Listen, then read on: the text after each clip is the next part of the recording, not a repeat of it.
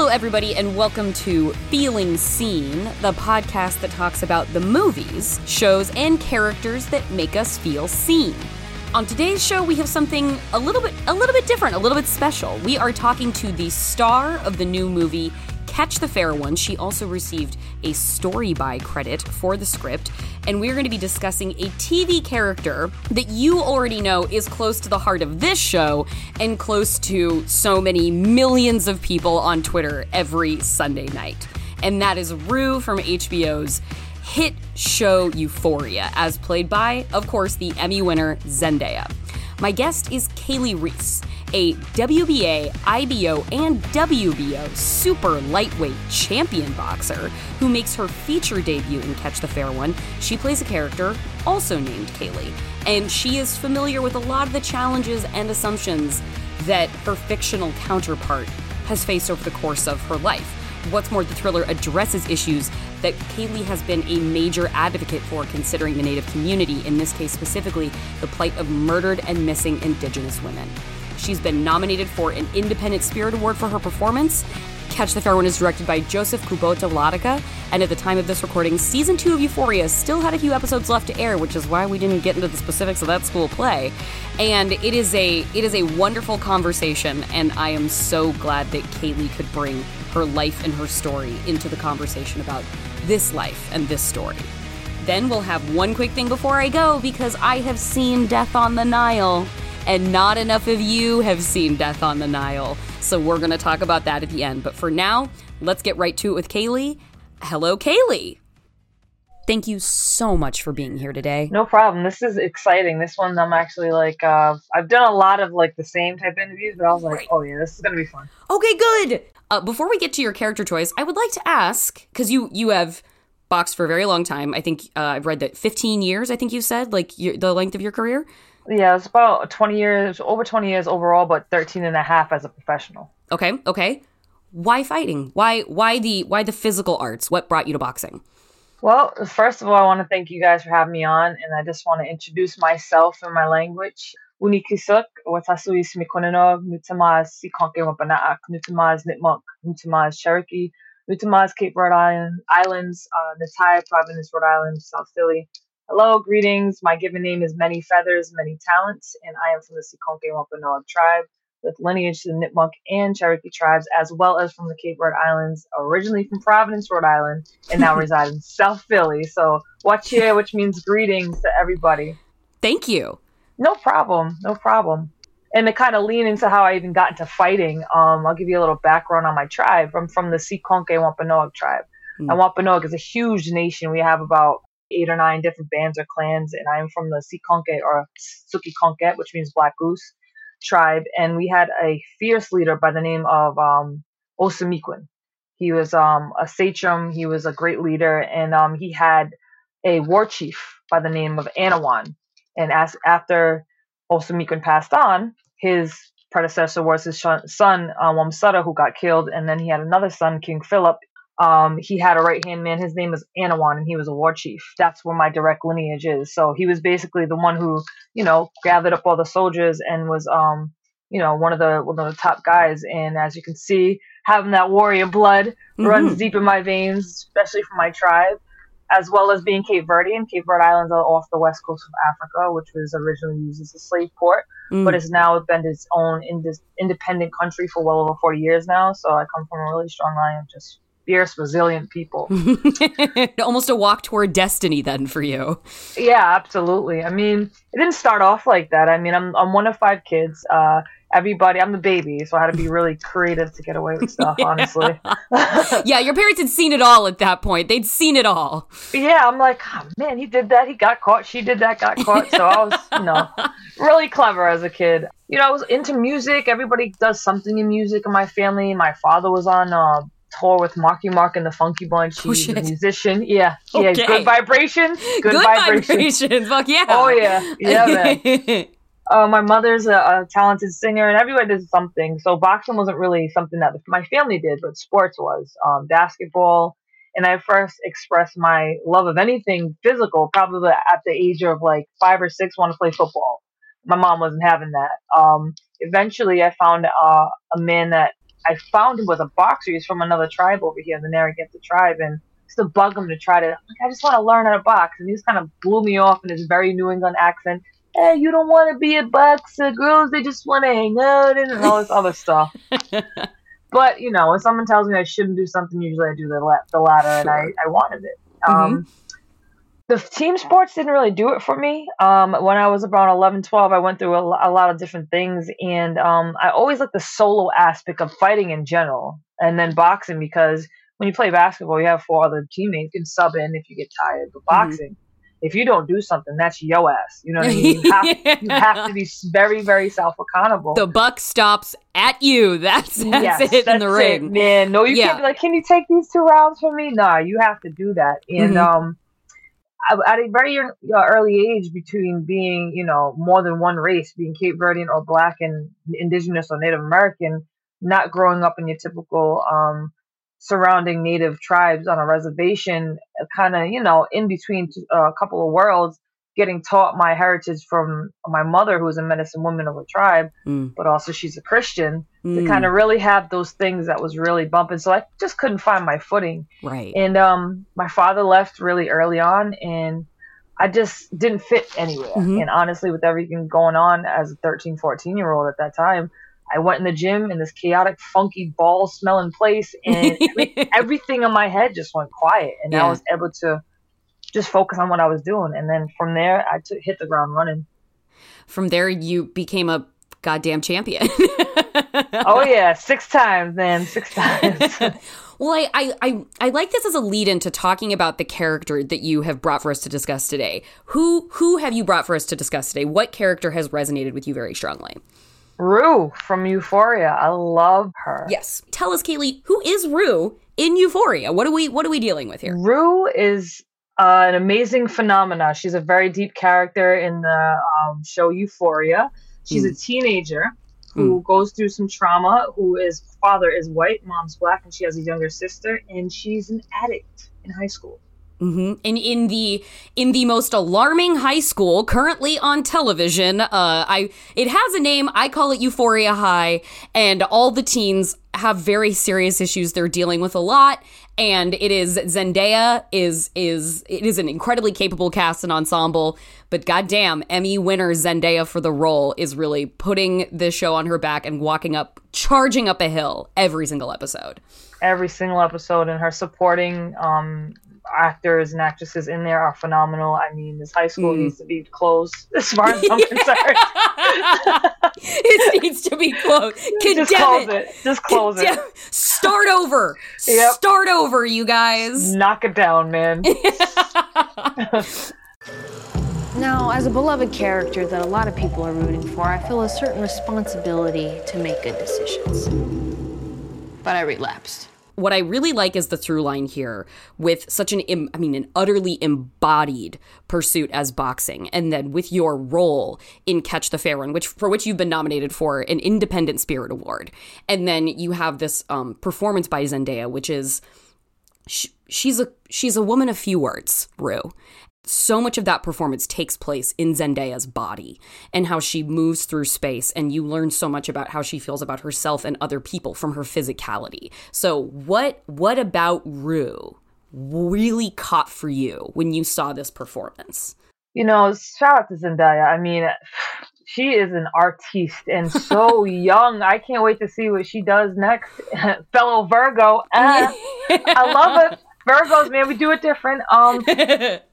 There's so much I love about that character, and she really embodies her, because Rue is a character I think that everybody, male or female, can identify with, because there's a little bit of Rue in everybody, I think. You know what I mean? And like you said, she doesn't say much, but there's so much going on. She may say 2 words, but those words are, and how she really feels is lying right underneath her sarcasm, which I love as well. And she just feels so deeply. The beautiful thing about getting high is time ceases to exist.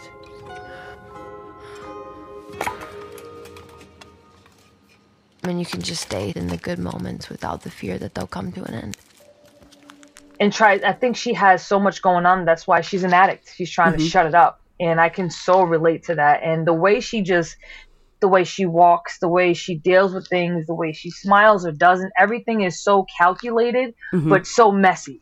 And it has so many different layers. And I feel like she is embodied. With every episode, it gets something else that you can pick out of her, even just her different twitches or how she really feels about herself in other people. She loves people, but she hates herself because she's like this and she feels bad. It's a constant like ping pong. I just, I can go on forever, but she just, oh man, I absolutely love the entire show, but her character is so deep at so many levels. Are there any scenes especially where you felt have really pinged with you, where there was just like a deeply reflective moment of like, oh man, maybe I need to take a break, maybe I need to walk away. Like I'm feeling a little too in it with, like, I've definitely walked away from that show sometimes and been like, I'm too in it right now and I need to give myself a breath before I finish what this is giving me, because I need to just like make sure that I'm not in trauma high school right now and in my world and creating a distance. So are there scenes especially where you've been like, man, this is just beyond what I've even experienced in this character even so far? They did not waste any time in this new season to kind of just ram it right into Lou, bro.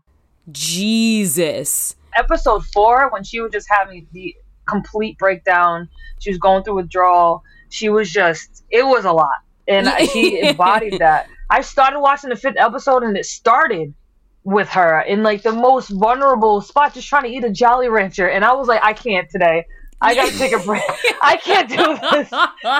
Okay, look, we can go to the hospital, okay? I'm not going to the fucking hospital if you call. Look, we can do the withdrawal thing again, baby. It's okay. The fucking hospital. If you try to put me in a fucking hospital, I swear to God, we're gonna have a problem. She gives you her all in that character, and then every run, every grunt, every beat of sweat, every chill. I was like, oh my God.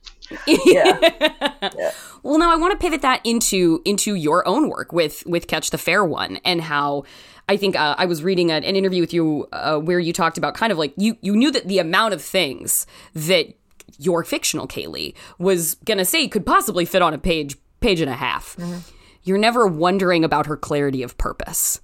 And I wanted to talk to you about playing a kind of a character that feels almost so animalistic in their drive towards something, which is, I think, something that I feel when I watch Zendaya as Rue as well, like stripped of her ability to sort of want to participate in the human experience. She just like, and yet feeling like such a yearning to be a part of it. There's something very raw and animalistic to me about the performance that Zendaya is giving. And I wanted to hear from you about like sort of physically embodying that space. It's definitely, acting is not just in talking. It's honestly, probably that's the last thing. It's in your body. You have energy. You need to use it. You need to express it. And it was heavy. I mean, this character was very heavy, very close to me. And what saved me from going down that deep hole, because this was a very, very heavy context of a story to tell, was being able to plug all the way in and then plug all the way out, because it's just so close. And the physicality of this character, she, our idea was to take this strong, powerful warrior and strip her of everything. And what is she left with but one goal, is to find her sister and get back in the ring. And how would that feel? You have all that pressure. Your mom doesn't accept you. You think it's your fault. She thinks it's your fault. Your native community doesn't fully accept you because you're not the fair one. There's just so much that all I can do is just picture her carrying it on her and being so uncomfortable. Hence the reason why she had, turned to drugs when her sister got lost in the first place. And then she's trying to do something even better by, maybe my mom will accept me if I find my sister, so let me get off the drugs. But she can't stop moving. There's always something with that character. She has to move. She just wants to get out of her own body. And it was just really to picture all that, and just, how would you feel? You would feel like this. And, I just started folded in, like like folded inward and kind of like eyes down to the ground, it seems like. Exactly. This character taught me a lot about myself and a lot about people in general too. What surprised you about getting into a character's point of view like that? Like, I don't know that you had ever done that before. Perhaps you had, but what was that like as a function of sort of self-discovery? What was the most sort of thing that took you aback about getting through that process? The fact that once I really get into a routine, was getting in and out, I didn't want her to leave. I was like, this character, interesting. it's like, how can I explain this? And I've heard this from other actors. And it's like, I almost had and my best friend, we did like a whole ceremony to like bury this character. Wow. Because I had to say goodbye because we just both went through this cathartic ride together. So it's crazy because when I explained it to my best friend, she was like, I never thought of it like that. I'm like, dude, I need to, in my mind, be able to put her to rest unless I need her again. But I really have to take her out and she has to completely leave me because I felt I had like almost like post filming depression almost. Yeah. So I'm like, I can't plug into this girl. I can't talk to her. I can't feel what she's feeling in these moments. And especially on a psychological level, going through that and picturing in real life, like these are what my sisters and my people are going through. Like it was just all crazy. I really had to make sure we put her to rest in her place and kept her there until maybe I may need to talk to her again. But I don't think the average person can really grasp that because everybody thinks acting is good lying. I'm not lying because the fact is my job is to convince you that I'm really feeling this. And understanding that the camera sees everything gave me the ability to really understand what I had to convey, this loss, this depression, this rage, by just a slight turn of your eyes or anything. It was just really important because throughout the whole film, we suggest we don't show much. And that was 85 minutes of a rush, you know? So it is in your body. Yeah. Yeah. Well, and that feels like when you have these really, because like your character, like I'm with her the entire way. I'm with Kaylee, but she's also doing very compromising things morally in ways that you can tell she's not totally sure about at times. She's like, all right, I'm on this path and I'm walking straight forward, but like, I don't feel great about what I'm doing, but it's a means to an end. And obviously what Zendaya's doing with Rue in Euphoria, like this is a character who is challenging you at every turn to abandon her. And yet in that process, it feels like to embody these characters so fully and completely the way that you both do, I would say, is you have to honor them. And I that's such a beautiful thing to hear about, like the process of letting that Kaylee go for you. It feels like it's part of that act of honoring their richness and their fullness in a really tangible way. That sounds extremely emotional, honestly. Oh no, it was. I mean, I got home and I was like, okay. Like, when am I gonna talk to Kaylee again? Because I used to write down notes to myself from her before I went to sleep when I was on set, and this was just something little that again the Sheila Grace, who I worked with for like a week. I didn't have any prior training, but Joseph threw me in like a boot camp. But just to write down, like, I kind of like, I honor you, and if there's anything you need to tell me about the character in my dreams, tell me. And like I already do this anyway, so it was something like I need to put this to rest because I don't need her to be sitting next to me every day, like and just like, you know what I mean. And it's I think that's super important. Again, I haven't been in this industry, but I blink and I already can see how people can get real caught up. You can get lost in that whole thing. This movie is obviously, like, this is a very personal movie to you, and it is a very personal representation of the community that you are a part of. And I would like to ask you about sort of the culturally specific way that you sent that person off, and sort of the way inextricably that your upbringing, your spirituality, your relationship with the spiritual involves specifically. And because it's not just a matter of, we're going to make a vengeance story where, like, it could have been a script with a white woman, but we switched it and we found this person to star in it. No, this is an intricately specific and detailed reflection of, tribute to causes that you fight for, a community that you represent. And I wanted to hear about sort of the cultural relationship, like the cultural specificities of, that you bring to relating to this character and even saying goodbye to this character that are unique to your experience. So, this story, we took a lot of time to develop things. And again, Joseph is such an amazing human for even wanting to tell the story, number one, but two, recognizing it wasn't his story to tell. For sure. And he wanted to get the perspective of somebody in that community to tell the story. So, it's crazy because in Native country, there's so many things that are taboo to talk about, or that we as Native people just don't talk about. I.e. being residential schools survivors. A lot of survivors don't want to talk about it, and they're so ashamed that there's just things that we just do not mention amongst the Native community. there's some Native communities that accept and honor two-spirit people. There's some that don't. So there's all kinds of different ways. And culturally, we definitely wanted to keep it non-tribal specific due to this doesn't just happen to the Wampanoag Nation or the Seneca Nation. It happens all to every indigenous people all around the world, any indigenous person to that land. So we wanted to keep it very grim looking, but not tribal or area specific.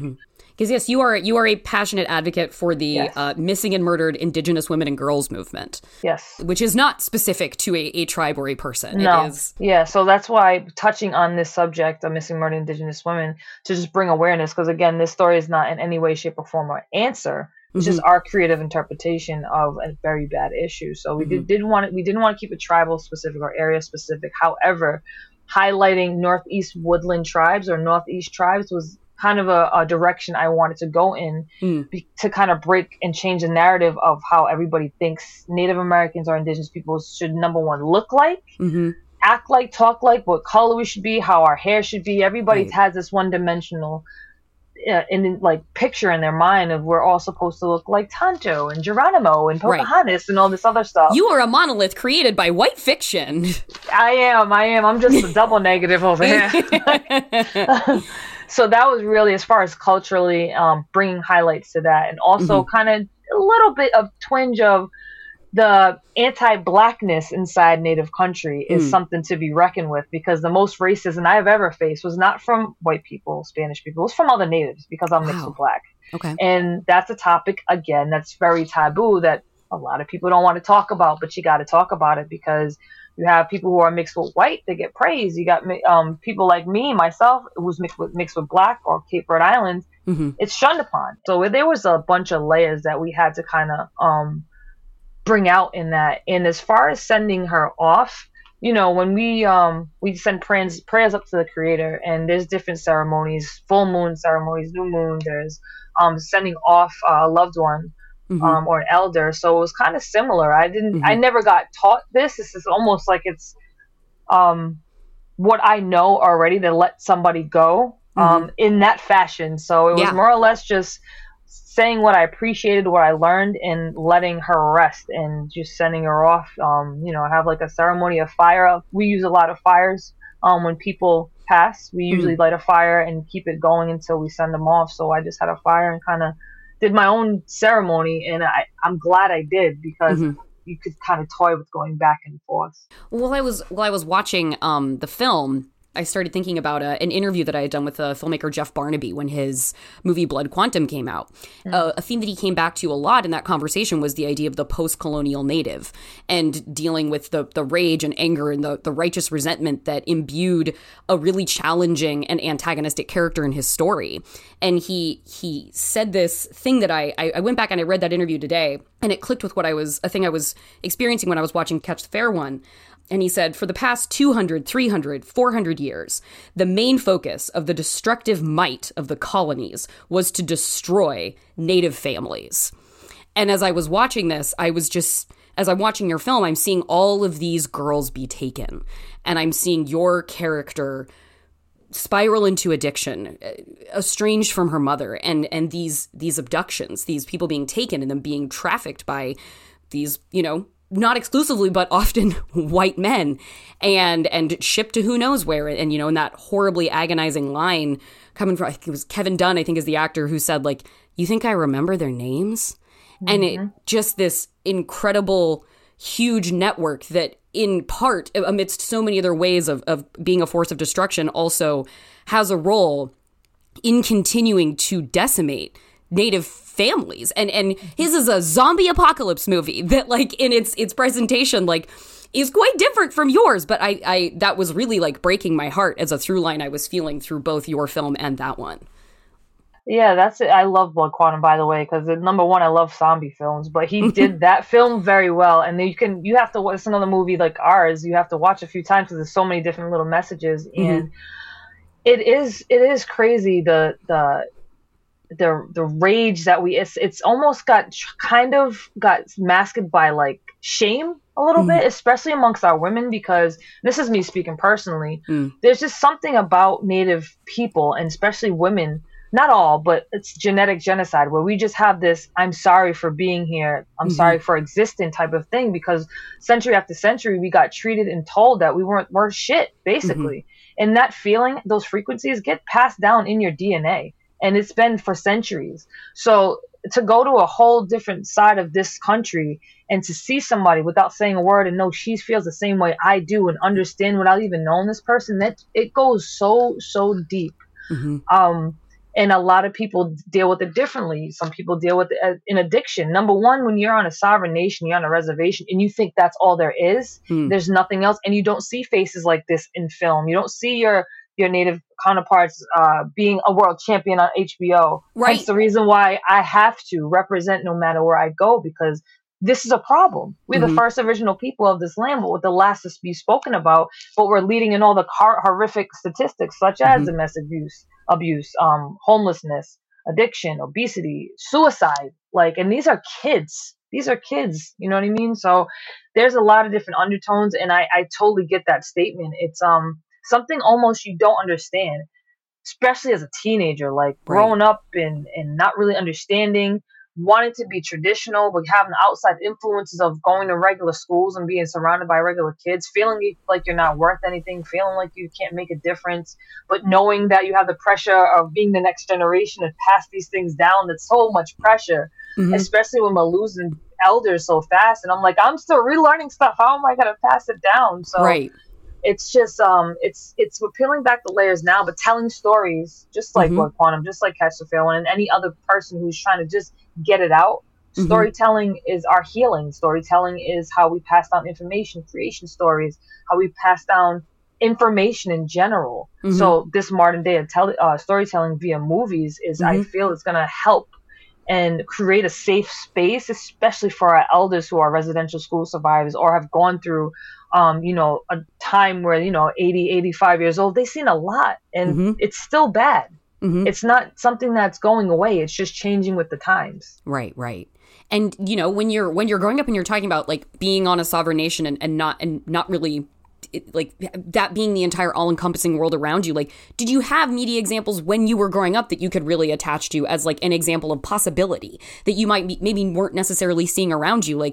Rue is an incredible character and is also reflects a very different upbringing from yours. Did you have characters of your own that reflected a Native experience that you could latch onto and be like, I'm so happy to see this existing in a context that lets me know there's more than me and there's more than here, or was that kind of just an absence of experience? We don't have many Native actors that are outside of Native film, Last of the Mohicans, Dances with Wolves, all that, but you never seen, oh snap, there's somebody who's Native, they're playing an SVU. We don't see that. I will say somebody like Wes Studi has been around forever. He's a legend, and he started as your typical roles. Or Tantu Cardinal, she's another legend, and those are just names that you've seen, but you see them in Native roles. So I never really saw anybody that looked like me.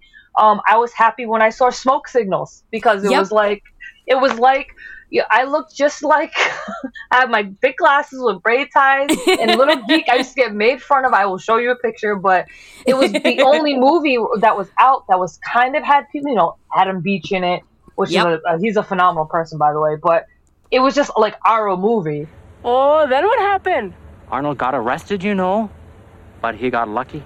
At first they charged him with attempted murder, but then they plea bargained that down to assault with a deadly weapon. And then they plea bargained that down to being an Indian in the 20th century. Then he got 2 years in Walla Walla. But still in main, people what Smoke Signals? I'm you haven't seen? Okay. But I felt that was one Jeff Barnaby brought up too, saying that he's that came out 20 years ago, and the promise that movie offered wasn't ever fulfilled. No, it wasn't. I mean, now I feel like Reservation Dogs is our Smoke Signals of today. And especially I love it because they did what Smoke Signals does. They just show you life in the res. Native people, we're funny. You know what I mean? we love to have a good time.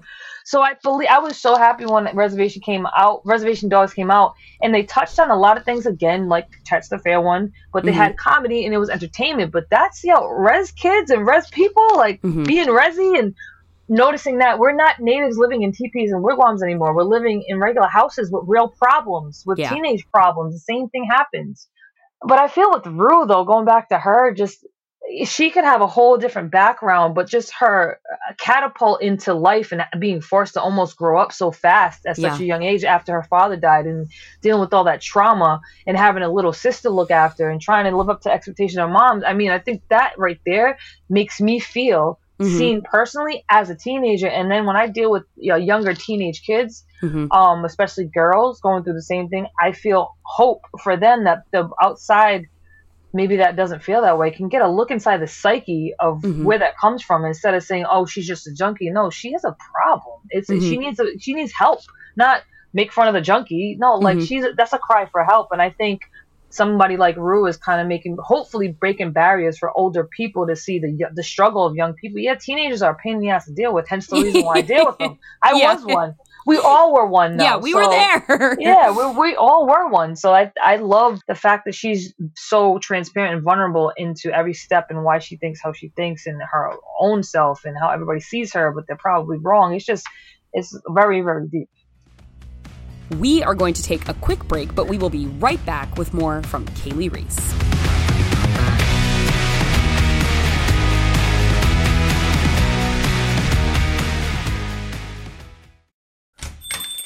Hi, I'm looking for a movie. Oh, I got you. There's that new foreign film with the time travel. There's an amazing documentary about queer history on streaming. Have I told you about this classic where giant robots fight? Or there's that one that most critics hated, but I thought was actually pretty good. Ooh, I know. The one with the huge car chase, and then there's that scene where the car jumps over the submarine. Wow, who are you eclectic movie experts? Well, I'm Ify Wadiwe. I'm Drea Clark. And I'm Alonzo Duralde. And together we host the movie podcast Maximum Film. New episodes every week on MaximumFun.org. And you actually just walked into our recording booth. Oh, weird. Sorry. I thought this was a video store. You seem like a lady with a lot of problems. Well, Manolo, we have a show to promote. It's called Dr. Game Show. It's a family-friendly podcast where listeners submit games and we play them with callers from around the world.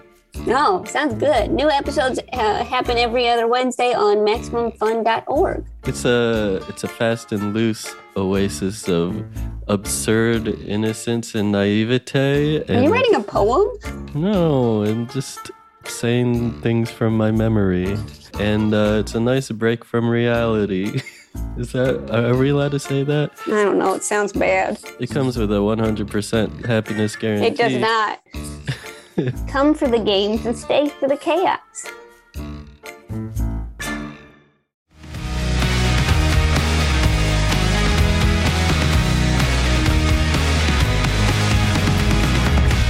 Welcome back to Feeling Seen. I'm your host, Jordan Crucchiola, and today's co-host is the multi-hyphenate force of nature, Kaylee Reis. A thing that I was so intrigued by while experiencing your character in your film is when we meet her, she's kicking ass. Like, you're fucking terrifying in that just like warm up training scene. I was like, oh my God, if she hit me, I might die. Like, she's so fast, Jesus. And so this is how we meet you. And then in so many of your interactions, there's that like, oh, sorry, like you're very polite and you're very quiet and you take up as little space as possible. But the physical specter of you, so physically powerful, so carved from stone, so strong. I really appreciated the intense duality that your character presented of somebody who does look so physically dominating and imposing, but is still so filled with that kind of insecurity or that kind of sadness that there's still that tendency to fold in close and take up as little room as possible. And I was like, that feels so full, that feels so sincere. Like you don't just have like your license to kill because you physically could. Like there's so much happening on the interior, and I feel like we see that so much too in that Rue is a chaos agent. Like the episode where she's running around in withdrawals and she's like, I'm gonna ruin everyone's life who I come across in the meantime. Yep. And yet at the same time, apologizing at every turn and feeling so afraid to be rejected and turned away. It's a wild, it's a whiplash of an experience going through both your character and hers in that specific way. Yeah, absolutely. I mean, that's the contrast. I think, usually your first instinct is always the right one. And first I said, when I was doing this and prepping for this interview, I was looking, I was like, that's actually kind of like a younger version of Kaylee, except she don't box. Like, it's so crazy. It is. Like, you find patterns when somebody tells you something. Somebody mentions a car to you and suddenly it's the only car you see on the road kind of thing. Does everybody drive a Subaru Outback? How did that happen? But, like, so obviously I'm watching your movie, like, informed by this that you're bringing to the table, but I wasn't having to make many logic leaps to find, spiritual sequel kind of feelings between these two characters. Yeah, it's amazing how Joseph actually wanted to bring the boxing in it, and we both spoke about why, and we could have had just a regular kind of well-known person in the community, but the idea of taking this like you said, chiseled from stone, ultimate, deadly, terrifying world champion warrior is no match, and that one person, even that one person so powerful in this trying to tackle this problem, she's not even going to be able to take it down, but she's willing to, do so in her own fashion. And we definitely want to make that contrast, and didn't want to be like Liam Neeson looking for another one of his family members because now he lost his grandkids apparently. So I'm not even going to go there. But it would have been goofy if I was just knocking everybody out, punching this one, punching that one. Right. We had to make it realistic, and she gets stronger in her survival mode as the story goes on, but she doesn't know what she's getting into, and all she really can depend on is herself. But we didn't want to make it another goofy, I'm a slick shot, gonna shoot you right in the shoulder from around the thing, and I'm just gonna punch everybody, because it wouldn't have been feral, it wouldn't have been primal. We wanted everybody to see the primal part of somebody who loses a sister. Like, what would you do? And if she was up here and now she fell so far down, we needed that for the audience to understand that. And I've read in interviews where you've talked about, like, we could have gone darker with this movie, and in certain ways, like, I wish we would have gone darker with this movie. And then I wanted to hear from you about that, and I kind of wanted to put it in conversation with where I kind of thinking where I want to go with that is I talk a lot about queer cinema and that balance between, like, these stories that we've seen so many times of queer pain and coming out stories that often don't go well, versus what I feel like we have more options now is to explore queer joy, and how that feels almost like a revolutionary thing to still see as queer people experiencing joy. And I wanted to hear from you about, like, that balance of expressing something as intensely dark and committed to the reality as this movie is and the issues that it's addressing, while also, like, being a part of a community defined by its color and the joy you experience and the beauties of your tradition and your ancestry. Like, I wanted to hear about, like, sort of those two sides of you, and knowing that you're going to continue on in filmmaking, it sounds like, how, like, those kind of, that mixture of things will factor in. Yeah, it was crazy too, because Joseph was, like I said, he was really adamant about telling the story the right way. And with an issue like this that is very dark, very triggering, and just the context of it doesn't just happen to Indigenous women. It happens to the minorities most of the time. I mean, no offense, but when white girl goes missing in America, we see it all over the place. Yeah, and absolutely true. Yep. And then we don't see anything about the Indigenous people getting taken off their land, or our lands, our peoples, our families. So, it was going to have to be unpredictable yet inevitable. Whereas too, because of a subject like this that not many people know about, we can't really rip the Band-Aid off too much. Right. Because then people get into the whole, now don't ask, don't tell, no, out of sight, out of mind, and tries to do what America's been trying to do, the history that it's built on in the first place. So, we didn't want to exploit it or glamorize the sex acts that goes along with this, nor do we need to waste 2 minutes of film having somebody being raped on camera. You've seen that movie before. Yes. So it was a more of suggest, don't tell. kind of, you know, we all have imaginations. Also, we want you to stay with her in her world, no matter what's going on in the back. Stay with her the entire movie to feel what she feels. So, my mother actually was the one who came and said, that ain't dark enough. And the reason she's, again, beautiful woman, spiritual, and she doesn't even like watching scary movies. But she said that because this is kind of the tip of the iceberg of the stories I've personally heard and the things that really go on there. So we were walking that fine line of entertainment, making sure almost everybody could sit down through this movie and not want to walk away, but keep it real. And that's a very, very fine line. You know, because this subject just isn't in mainstream media and people don't even, that really happens? Yeah, it does. Yeah. Jesus. And thinking back to my conversation with Jeff as well, he talked about like the first iteration of Blood Quantum was a lot angrier. And I wanted to hear about scaling to where you did, to know that you were like, okay, I think we are on the knife's edge of where we need to be. My instinct is telling me to push harder in a darker direction, but like where was finding that like thing that you felt comfortable with, like you were honoring the severity of the material while also being like, all right, let's also know, like, consider in mind the audience for this as well. Yeah, our moral compass was like, especially knowing that you're right to be angry, that you're right to be fucking angry. We didn't want to beat the audience over our head like a documentary with like activism at all. You know, we wanted awareness, and activism is a little bit different in my perspective. So it wasn't a documentary, but it was bringing awareness. Like, I mean, let's face it, I box, but I box for a cause. But at the end of the day, I'm trying to kill the person. That's a very violent sport. I mean, it's a beautiful art, but it's just a platform for me. It's a catalyst into whatever else I can do, other endeavors.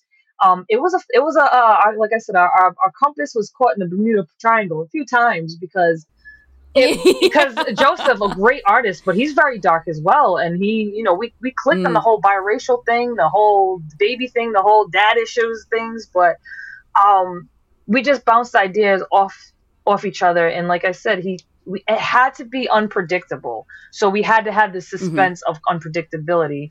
And reality wise, I mean, we could have gave her a gun or a knife or some kind of nunchucks that she just mastered on YouTube or something, but we had to keep it primal and real and kind of, all right, what's her surroundings? What can she use? Hence the razor. She's in the shelter. Right. She's not gonna have a knife. She's poor. Okay, she can hide. That's like jail. They can hide razors in jail. So okay, she's here. What would she use at this home? How would she do this? What if she found this kind of a thing? And really kept it realistic, but keeping it dark enough to kind of so you get just a little taste of what they even think about doing. Well, in talking about what you were saying, like with a character like Rue, hoping that it creates the opportunity for an expanded perspective on what, you know, Black and brown girls like a young Rue go through to older people anybody who might watch this and be like, wow, this is an experience that's foreign to me, but now I feel more empathetic to understanding that there are many people not like me and who are like her, and they deal with these kinds of issues through their whole lives. And I wanted to ask you about what you playing this role and addressing like the colorism in your community and addressing the sex trafficking aspect, like to be the one who puts this on screen in a way that we certainly don't typically see. I wanted to ask you about sort of what that makes you feel like in terms of the possible for what you could see or what you could do yourself, knowing that you did this, you fucking did it. I mean, my hope is to just be a trailblazer because there's so much talent and there's so many stories we need to tell within our community. I hope this, again, creates the space for, all right, now I know they don't want to watch it and they don't want to hear about it, but they have no choice because the way we did it. In a way where we don't have to, you know, there's a lot of good documentaries, but I know a lot, if we just take it to genre, and hopefully this genre thriller film will open the door and inspire a lot more artists to do exactly what they need to do. Tell our stories, tell your story, and not be afraid to be accepted, because it's going to get to the point where you ain't going to have a choice but to hear our stories and hear our voice. Just keep getting louder and louder with stuff like this. So that is my hope. You know, I've trailblazed a lot of paths, and I just really hope that I didn't set it on fire and nobody will ever go this route again. That's what I hope. But yeah, I don't see why not. And especially like I keep bringing Reservation Dogs back out. It's kind of worked. You seen the funny side, but they kind of kept a little darkness to it, to reality. Now you see a real reality with this movie. Now it's kind of, I think, start to get the ball rolling. And one thing else I did like about Rue too is that she didn't live in Compton in the projects. Yeah. She had a decent home. Her father just got sick and died. And this was like your typical middle-class American story. It just happens to be she's a biracial teenage girl that already goes through so much. But then her father dies. Like, and even to the point where this is really deep, where her father was almost like a safe haven for the entire family because he's a white man. Yeah. And who has the most power in America? White men. So that got taken away from their family in a way. I don't even know if anybody really made that connection, but like, this is spiraled. I love the fact that they kept it. Like, no, she's a good mom, raised in the church, good little sister, and still, it doesn't matter. You know what I mean? Yeah, and to circle back to like the joy aspect of it, I wanted to hear from you about, like, as a, you know, now a creator in this industry, how do you hold space for the joy too when there is so much darkness that you're like, we could go darker, this could be a lot fucking worse than you saw, but how do you hold space for that joy too, and the celebrations of the broad, you know, the beautiful mosaic that comprises a background like yours? I mean, our heritage is so rich, and just being around my people, just being on the land in nature, that's joy right there. The fact that we can speak our languages out loud now, the fact that we can practice our ceremonies out loud, and, you know, we have powwows or powwows which are open to the public. That's how we celebrate who we are joyously. I mean, we're funny as fuck too. I gotta say, there's many native comedians you gotta listen to. And, you know, through music, we have a whole award show devoted to just native hip hop artists. You know what I mean? There's so much joy, and I love how we can incorporate our ancient ways with the new age stuff, like a Tribe Called Red. You know, they're dope. You know what I mean? So just always staying rich in our culture. That's the joy. People, I mean, a lot of people want to be Indians for Halloween, or they want us as their mascot. You know what I mean? Right. Yes. But there's so much more behind that. You know, there's so much more behind Sacagawea or Pocahontas, like, or Tonto, Sitting Bull. There's so much history, and you guys live on the history. You know what I mean? So we just celebrate who we are, and it's so amazing. All I have to do is be in the same room with one of my people. I won't come home like I am now to see my mom, and I'm like, that's how we celebrate. We know who we are. Knowing where I come from, direct lineage, is how we celebrate our joy. I love telling people my history because I know it. And if I don't look Indian, I could tell you I am. Not that I need to prove anything to anyone, but that's where I find our joy, is just keep on practicing, keep speaking our language, keep yelling, cheating, war crying everywhere we go. I would like for that to be the sort of parting thought of where we conclude the conversation. But I will ask you, is there, as we send off, what would you, anything you would like, obviously the film, but I know you are a passionate activist about many things. Is there anything you would like to conclude with, that you would like to be the sort of closing agenda item? Well, I get asked a lot, how can people help? How, you know, with this issue, or also with the residential school kids being uncovered as of late in Canada and America. And then you have these pipelines. Things come in threes. A lot of things come in threes. And this is all connected. Missing and murdered Indigenous women. You have these man camps that come with these oil drills, drilling through, broken treaty sacred lands, that want more Native women as sex workers. And then you have all these residential school kids that were taken away from their families, stolen, told them they couldn't sing or dance, cutting their hair, can't speak your language. Everything was taken away from us. And now it's time to get our identity back, and stop being so sad and be fucking angry now. And you can start by just knowing the land that you occupy. Do a little research. See what tribal lands are either near or around you. That's where I ask people to start, because again, I don't want to throw people all the way into this, because then it's almost like a shock value, Yeah. There's all kinds of grassroots organizations based around missing and murdered Indigenous women necessary to be started because of lack of resources. So just find out around your area what tribe, what lands, and then see if you can be of some help. Donations. I know there's all kinds of missing and murdered Indigenous women organizations. Just do a little research and have the conversations, and realize that now that things are coming up, we need accountability. Just take accountability so we can move on. Don't say this didn't happen. And just start having those conversations with your friends, you know, instead of scrolling through Instagram looking for the newest big booty jeans or whatever, you know. type in MMIW, see what you come up with. That's it. Well, Kaylee, thank you so much for your time with this and for being so candid in conversation about things that, you know, yes, the beautiful process of creating art and then the difficult process of mining your generational trauma for, like, you know, the sake of creating authentic art, but also for educating people who you are doing the work for, so that hopefully they go then choose to take that information and do the right thing with it. So thank you so much for taking your time with us today. No problem. Tabutni, which means thank you guys. This was an amazing conversation, and we need to have more conversations like this. So I thank you. You were amazing. I love having conversations and not saying the same answer all the time. I so appreciate hearing that. Kaylee, thank you so much for joining us. This has been truly wonderful.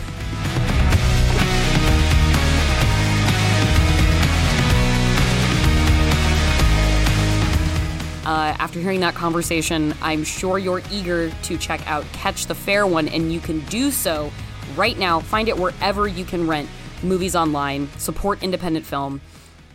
And as promised, I have one quick thing before I go today, because I have seen Kenneth Branagh's Death on the Nile. Now, I went into this movie a skeptic not because of Kenneth Branagh, not because of that trailer that was doing its absolute damnedest to make you think that Armie Hammer did not appear in this movie, despite the fact that we were all pretty sure he was going to have a starring role, which he does. I went into it with low expectations because I was not wowed by Murder on the Orient Express. Kenneth Branagh is a tremendous filmmaker, and that movie, for its, you know, night of too many stars kind of nature, fell pretty flat with me. But every bit of life that Murder on the Orient Express lacked, Death on the Nile brought back by orders of magnitude. I mean, we have glamour, we have sex, we have such sexy dancing. You're gonna think that you saw sex scenes in this movie when you actually didn't, but it's going to seduce you so much on screen that you're gonna be like, oh my God, was that an erotic thriller? Did I just watch the erotic thriller Death on the Nile? And you didn't, but also you kinda did. It does so well with its tongue-in-cheek humor. It does so well with the visuals, these panoramics of a computer-generated Nile, the absolute go for it, dripping off the screen fabulosity of Sophie Okonedo as the singer hired to go on this trip down with enough champagne, as we know, to fill the Nile, to go and entertain these Lux and Posh folks. I mean, it's an ensemble where you're like, ooh, what a cast. And then you're like, is it what a cast? And then you're like, no, but it is what a cast. It was like it got right about an ensemble what the first movie got wrong, which is like, what if we pick all the most famous people in these A-list names because they're famous and set them all in one cast regardless of chemistry? And this was like a cast of names you know of varying sizes that felt assembled based on the way they read with one another and related to each other in scenes, because that I bought into the relationships. I bought into the intrigue. And fucking Emma Mackey, ladies and gentlemen, Emma Mackey enters a scene dramatically as a scorned woman wearing like a armored corset red gown. And I was like, I want my life ruined by that woman. I want my life ruined by that woman. I want to be that woman ruining people's lives in this specific way. Gal Gadot, a wonderfully astute observation from somebody who responded to me about this movie on Twitter, said that Gal Gadot's entrance into this movie as she is descending a staircase in a completely silver dress is treated like she is a special effect in the film, and she absolutely is. Gal Gadot's sheer camera loves her star quality is on such perfect display in this film, and Gal is leaning into it so hard, and Kenneth Branagh knows exactly what to do with it, that she truly is a human special effect on display. if you want to have a fun time at the movies and sort of be taken up by the magic of cinema, I was clutching my pearls throughout this film. I was leaning over to my friend who I saw it with, and I was grabbing him by the arm. He was grabbing me by the arm. We were having a semi-scandalized and wonderfully entertaining night at the cinema. So go out, treat yourself, have an evening with Death on the Nile, and see a high-class whodunit.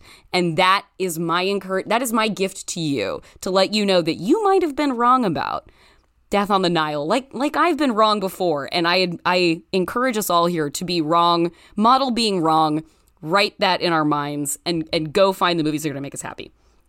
Death on the Nile. And once again, please, producer Marissa, cut in the line, enough champagne to fill the Nile. Because it's what the people want to hear, and I promise you when it's delivered in the movie, it's just as satisfying as when you see it in the trailer. We have a piano tuned, a chef stolen from Shepherds of Cairo, and enough champagne to fill the Nile. So that is the one quick thing before I have went. And that is our show. You can follow us on Twitter at FeelingSeenPod or join our Facebook group at www.facebook.com/groups/FeelingSeenPod. You can also send us an email at feelingseen@maximumfun.org. If you want to follow me, I'm Jorcru on Twitter. That's JORCRU.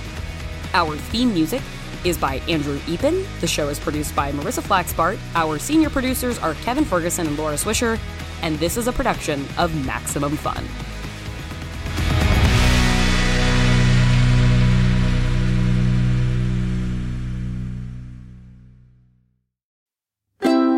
MaximumFun.org. Comedy and culture. Artist owned. Audience supported.